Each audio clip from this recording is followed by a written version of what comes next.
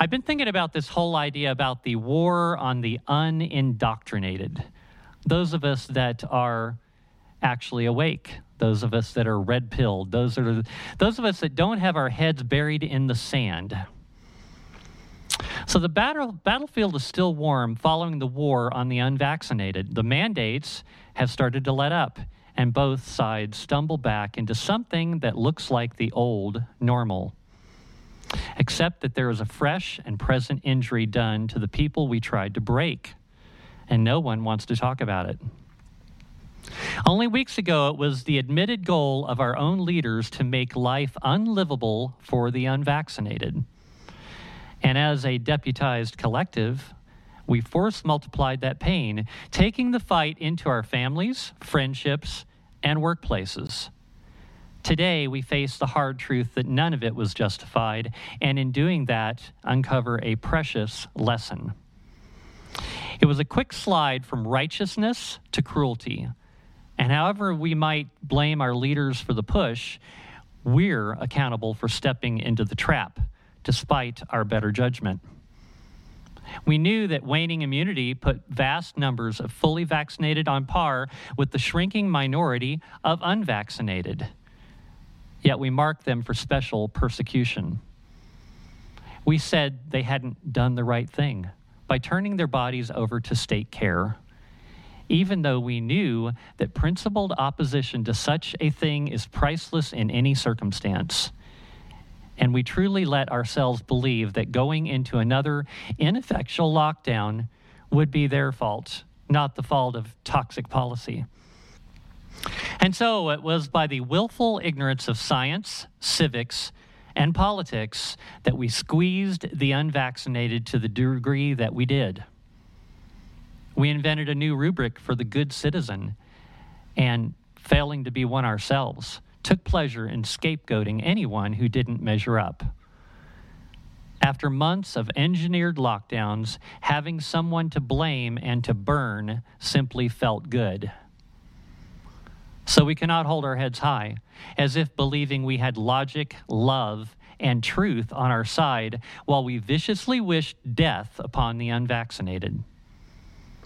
The best we can do is sit in awareness of our rabid inhumanity for having cast so many aside. Most of us who pillared the non-compliant did it because it seemed like certain victory, like the unvaccinated would never make it through unbroken.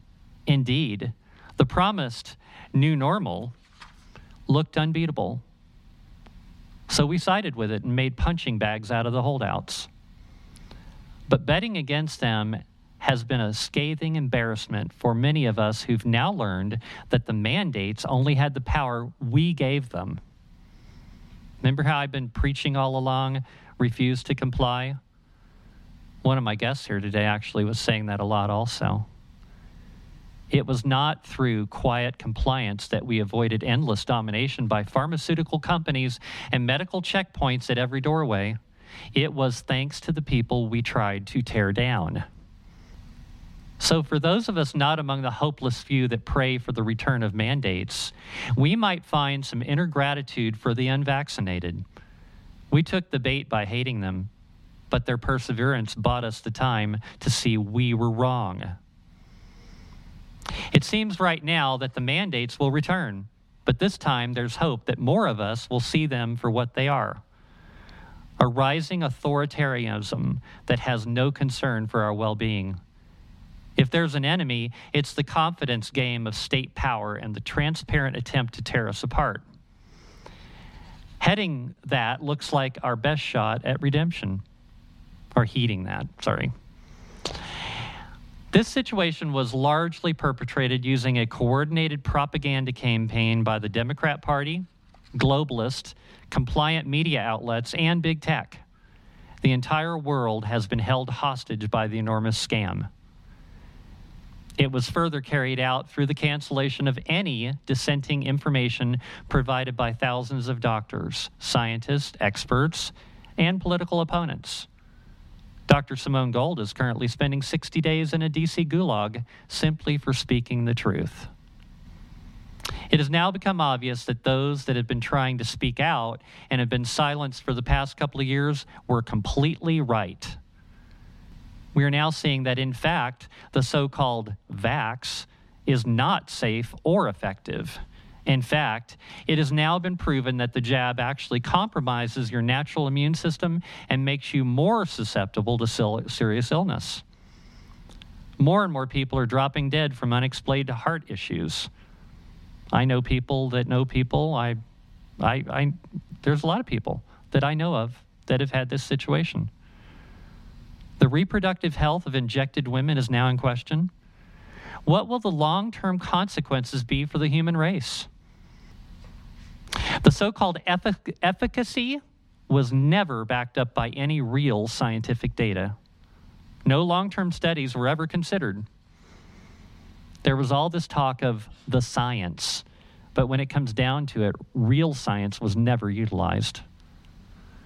This is after millions of people have been duped, coerced, threatened, and fired from their jobs. Lives have been ruined. Children have been injected with experimental drug for no good reason, possibly endangering their hope of a long, healthy future. What we have seen is the very definition of a large-scale conspiracy. Will those involved ever be held accountable? I don't think so. In a quote from an article at markgb.com from 2018, it states, "Propaganda has reached its zenith when each member of the target population thinks the same, when they are afraid to think differently. At this point, leadership may commit whatever atrocities it sees fit. In the certainty that the population will either not see it or will view the expression of criticism as a more heinous crime than the act being observed. This is achieved through cementing a false equivalence in the mind of the group. Such a false equivalence is being cemented in the UK right now. The idea that criticism of Israel's persecution of Palestinians is an act of anti-Semitism. The propaganda seeks to bend the group mind.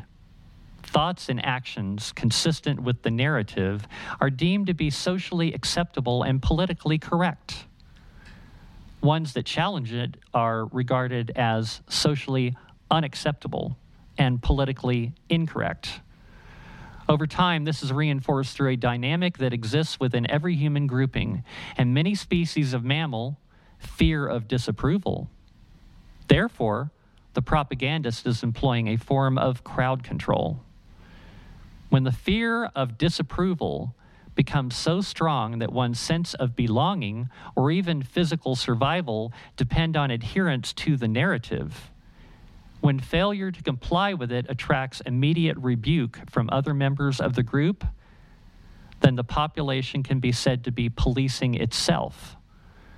That is how cults function, and more frequently than you might imagine, it's how intelligence agencies and other governmental figures attempt to work through the media.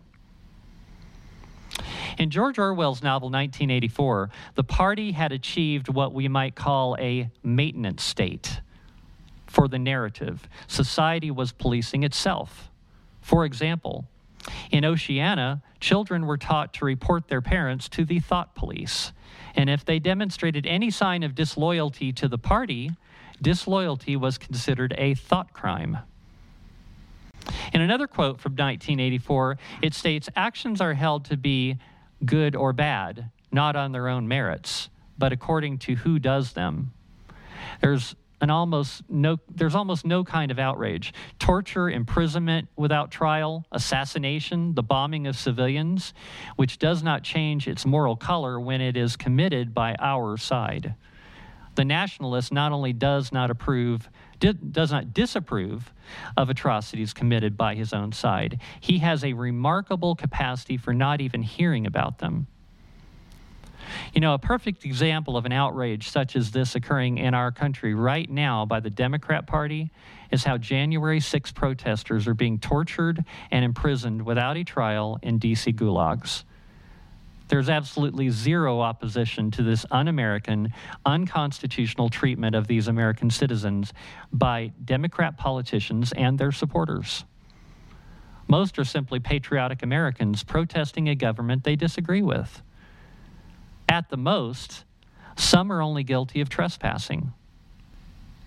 Are people in today's world so wrapped up in the bubble of their own lives that they no longer care about anybody else but themselves?